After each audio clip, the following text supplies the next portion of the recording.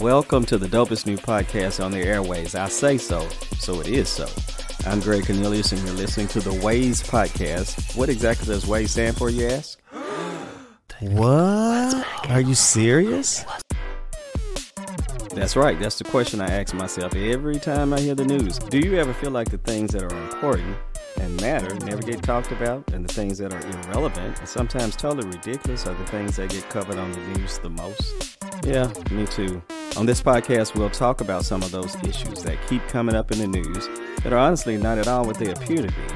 And we'll talk about some of the issues and stories that should be featured more significantly, but are not. I rarely admit that all opinions shared on this podcast are my own and those of other guests and guest hosts who will join me at the mic. So don't get all upset if I or someone else says something you don't like or disagree with. It's going to happen.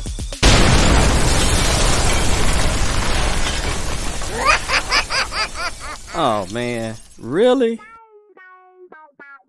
I assure you that nothing we say will ever be intended to disrespect, discredit, or pass sentence or judgment on anyone.